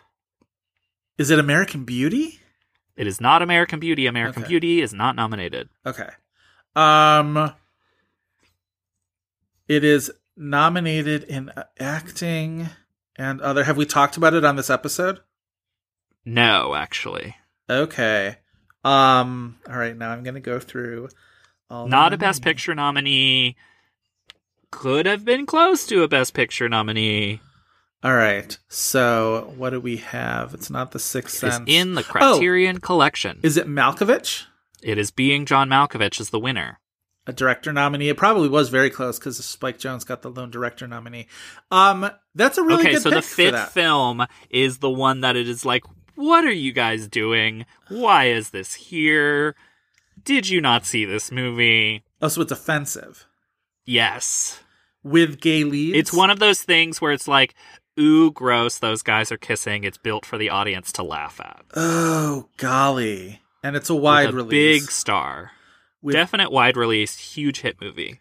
a big male star, and it's not It's like comedy. the Adam Sandler Kevin James movie because that came much later. You're not far off base. Oh. Adam Sandler and someone else? Adam Sandler, 1999. 1999 What was is his summer movie? Big Daddy. Big Daddy. What's the gay shit in Big Daddy? 2 of his friends are gay, and like there's a shot that like cuts to them like kissing, and the audience is supposed to say ooh gross and laugh. I've seen Big Daddy and I remember none of that. I must have blocked it out of my head. Wow. That's wild. What you doing, Glad? What you doing indeed. Yeah, all right, before we go to the IMDb game, also I wanted to, this isn't exactly a quiz, but a little interesting tidbit about Schumacher. 4 movies that Joel Schumacher directed got at least one Oscar nomination. Can you name the 4? Well, Phantom. Phantom got 3, cinematography, art direction, and song. Both of the Batmans. No. And St. Elmo's Fire. Wait, did Batman and Robin get Oscar nominations? I feel like it would have gotten like a production design nomination. I don't think it did. Or maybe one of the sounds. I'm going to double check, but I don't think it did. It did not. Yeah, it was such a bomb. I don't think the Oscars were going to touch it. That movie got nominated for 1, 2, 3, 4, 5, 6, 7, 8, 9, 10, 11 Razzies. Including shit Razzies. Like worst original song for The End is the Beginning is the End, which is like, fuck off. Like, leave Billy Corgan out of this. He's got enough to deal with. But it only won one of them, and that was worst supporting actress for Alicia Silverstone. So, like, I don't know. Whatever, guys. But so, yeah, Batman and Robin, not one of them. Batman Forever, you are correct. That one also got cinematography, along with both sound nominations. Mm-hmm. So 2 more. It's got to be St. Elmo's Fire, right? Nope, not St. Elmo's Fire, which is also horrendously reviewed. Like, that movie was really, Didn't really it have an original reviewed. Song? Why did I think it was nominated? It did. It should have been a nominee for original song because Man in Motion, theme from St. Elmo's Fire, is a quintessential 80s song and would have been a worthy nominee, but it was indeed snubbed. Oh, what? I was going to mention it's not Phone Booth, even though Colin Farrell is incredible in that movie. This is obvious, and I didn't. It's right there. It's The Client. The Client. I was going to say it's a film you often forget when I give you things to answer. It's a guess. Yes. The Client, Best Actress nominee for Susan Sarandon. There's one more. I'll give you like a couple guesses, but like it's not a very obvious one. So. Oh, there's another one? Yes. Is it Flatliners? Yes, it's Flatliners. Got nominated for Best Sound Effects. Was it like editing. Visual effects or something? Sound effects editing. Yep. Ah. Yeah. So 4 movies for Oscar nominations. Good for Joel Schumacher. I will say, for somebody, as I've mentioned, who it is not a bulletproof filmography, but there's some real interest there. There's a few little holes that I have in my Schumacher filmography that I'm interested in kind of patching up. I want to see Cousins, which is the American adaptation of Cousin Kuzain that Isabella Adjani got an Oscar nomination for. Mm-hmm. That was in 1989. I don't want to see all of these. I don't think I ever really need to see Bad Company, the Anthony Hopkins, Chris Rock movie. But I'm interested to What's his other Julia Roberts movie? Dying Young with Campbell Scott, which was nominated for like 4 MTV Movie Awards. Like, that was the popularity of Julia Roberts at the time was that. Cool. Yeah. Okay. Yeah, exactly. Julia Roberts, Campbell Scott. I will never again ever watch 8mm. That's not going to happen. Oh, no. Like, absolutely not will I watch 8mm again. I'd like to watch Falling Down again, I guess, but like, I don't expect that that's going to have aged super well. It is available streaming somewhere. Yeah.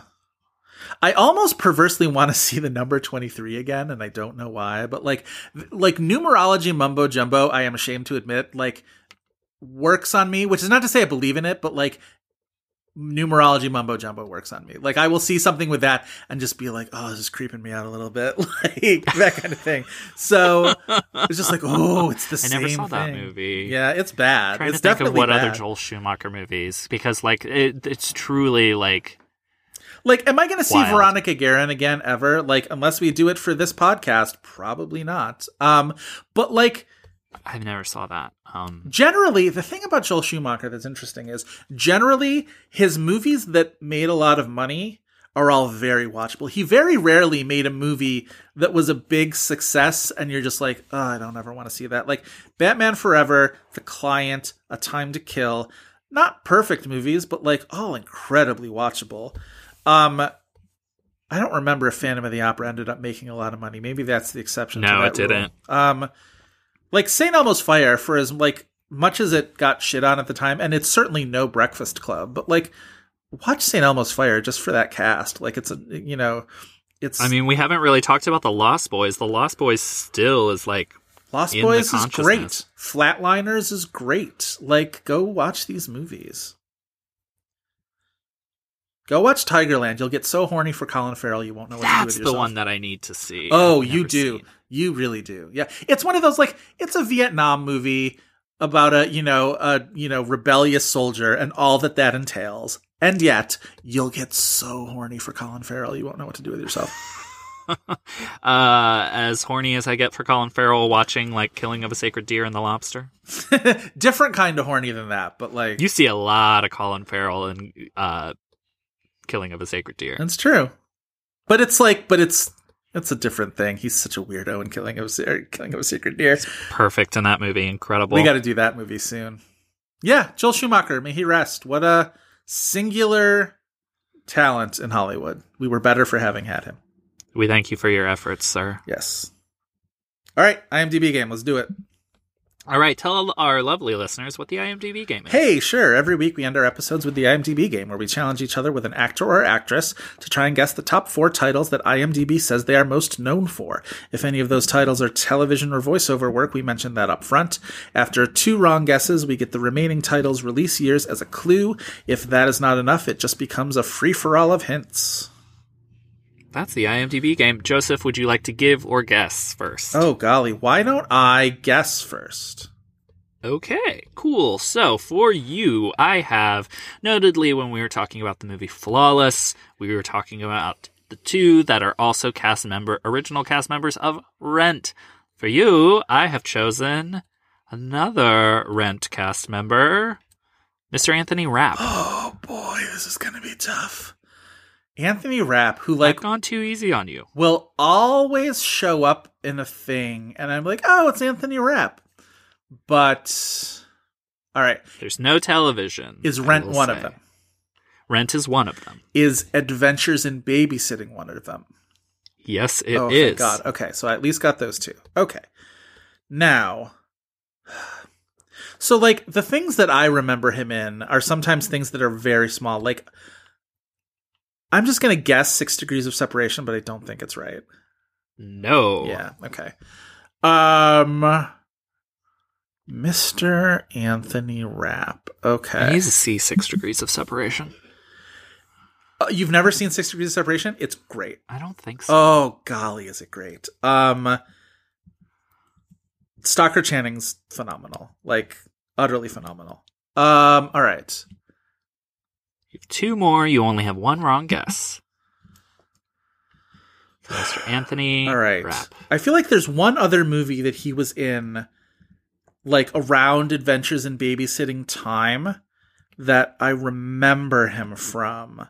That I remember that, like, when Rent came out, I'm like, oh, it's that guy. But now I'm struggling to recall it. Oh, it's Dazed and Confused. Dazed and Confused. He's really good in Dazed and Confused, I will say. Him and Are there people who are bad in Dazed and Confused? No, actually, there aren't. Everybody's great in that. Even dumb little Wiley Wiggins, who never got to do anything else after that. Who I'm pretty sure is the same guy who's being, like, name-checked in the newest season of You Must Remember This as doing, like, production work. Like, Karina Longworth will always mention such and such done by Wiley Wiggins, and I'm like, is that how many Wiley Wigginses can there be in the world? Like, good for him. What if there was that's what just a he's doing. panoply of Wiley Wigginses out there, all working in different fields? Would be amazing. All right, so I've got 3. I'm looking for the 4th. You only have 1 wrong guess, so I can't give you any hints yet. I am astounded at how well you're doing so far. Yeah, this is a really tough I was one. trying to be a dick. And it's not television, so it's not the Star Trek thing. What else? I may have reached the limits of Anthony Rapp projects that I've seen. You've definitely seen this last one. Oh, I did. I just saw it again recently and was surprised to have seen him in it. He's in Twister. Nope. No. It is not Twister. Fuck you. I was so you're sure. your year is 2001. Oh. I'll give you another hint because I don't think that's going to help you necessarily, other than to say you despise this movie. From 2001. You're not alone in hating it. Is he in A Beautiful Mind? He is in A Beautiful Mind. I do hate that on movie. is known for. I don't remember him in that movie whatsoever, but I do hate that movie. That's a very good clue to give to me. That's an interesting hate known watching for. things, but I need to see that again to remember anything about it, but also to just be able to have discourse with you about how terrible it is. The way that the score is deployed in that film is so offensive. It's so bad.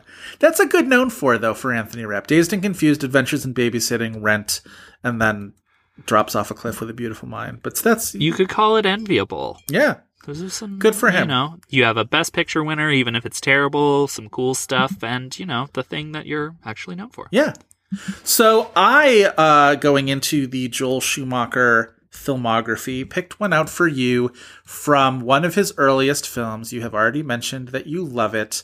From The Lost Boys, I am giving you Mr. Kiefer Sutherland. Aha! One television, one voice performance. A voice performance? Unless he's like... It would make sense that he's like some type of poisonous thing in like a like he makes absolute sense that he would not be in the Lion King movie, but not the Jungle Book movie, but like Mowgli. Remember the Netflix one? Or it wasn't Netflix. It got sold to Netflix. It got sold to Netflix. Yeah, it's not bad. Nobody yeah. watched it. Yeah. That would make sense. Well, the TV's 24. It is, correct. Voice performance is... Unless it's Phone Booth, which is technically not a voice performance because you do see him at the end of the movie. No, you don't. Yes, you do. Do you? Yes. Okay, well, it's Phone Booth, so you got it. Sweet. All right. Phone Booth is kind of great. The best thing about Phone Booth is that it's like 78 minutes long. It's so short. Yeah. But yeah, it's a good, tight little movie. It kind of has no right to be as good as it is because it is fully trash. Yes, it is. That is just spectacular, and Colin Farrell is spectacular. It's a sprint. The movie of the looks movie. like garbage. Yeah. Yes, it does. All right. Okay. 2 more. Other Kiefer Sutherland movies. I can't imagine that there's 2 Joel Schumachers on there, but I gotta say The Lost Boys. You're right to guess it, but no, it's incorrect. Yeah. Okay, what else is he going to be? One of these was a big popular movie that he was in, that he was part of the ensemble, but like a feature, like he's on the poster. An ensemble. Is it Young Guns? It's Young Guns, 1988's Young Guns. Okay. Can you read for me? I don't mean to give you a game within a game, but there are 6 people on the poster of Young Guns. Can you name 5 of them? I mean, see, the poster for Young Guns is as far as it's going to get. I probably know the poster very well. Yeah. It's him, Emilio Estevez, Lou Diamond Phillips, Christian Slater? Christian Slater doesn't show up until the second one. Okay, then maybe I don't remember the poster. It is not only Emilio Estevez, but also... Charlie Sheen, who is a more natural fit for the Old West than Charlie Sheen? Let me ask you. Right. 2 more actors. One of them is Casey Siemasko, who, like, whatever. I'm not going to ask you to remember Casey Siemasko, but one of them is an actor who definitely went on to be in things. He was probably not known then, but he went on to be in things. Who was Kiefer's big sort of claim to fame in his early years beyond the movies he was in? What was the like thing that everybody knew about Kiefer Sutherland? Drugs. He dated Julia Roberts. Right. Okay, so a very famous co-star of Julia Roberts. Oh, a famous co-star of Julia Roberts. It's not Denzel Washington. No. And it's obviously a dude. Uh-huh. It's not going to be Rupert Everett. No, but you're warm. Dermot Mulroney. Dermot Mulroney You makes wouldn't it call onto... him a famous Julia Roberts co-star. Well, it's from a beloved movie of hers. Sure. Okay. Sure. Okay. All right, so you're looking for one more. This is your hardest one to get by far. Is it like Eye for an Eye? No. And now you'll get a year. Your year is 2008. So post 24. How long did that abysmal show go on? Well, it kept getting sort of like brought back, but I think its main run ended in 2010. 2008. So okay. This is well, not... Wait, I should have guessed Melancholia, even though it's wrong. Right. But he's in Melancholia. It's not that. Is okay. Is it Mirrors? It's Mirrors. Alexandra Aha's Mirrors. Mirrors, which has like the grossest scene I have maybe ever seen in a movie. Mirrors, I've never seen Mirrors, but I should, right? At some point, just to have you seen it. kind of should. Okay. It's like for a trashy, really gory horror movie, like go to Mirrors. Alexandra Aha makes good movies. Like Aja. His Hills Have Eyes movie is really good. And horrifying. Problematic fave, High Tension. Yeah. Super problematic. But someone who, I forget what the actress is that's in Mirrors. It's not Ali Larter, but it's like that. Amy right? Smart. One of those. Amy Smart. Oh, Amy Smart. Okay. Makes also total Paula sense. Patton. Paula Patton. Love Paula Patton. Yeah. She's the wife in the movie, though. But Yes. the scene has, I guess, Amy Smart. And, like... what the mirrors do is like the mirrors are haunted and they can make like things happen and you do things. The mirror Amy Smart, while the real Amy Smart is getting in a bathtub, starts to rip off her own jaw. Ugh!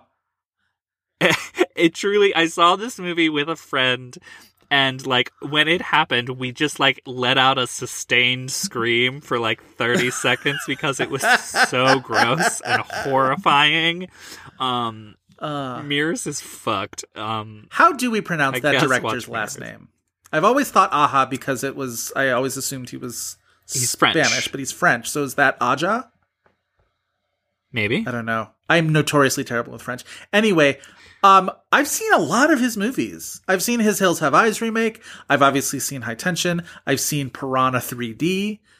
There's some interesting stuff. I've never saw Horns. Why would you? Remember Horns? Daniel Radcliffe with horns?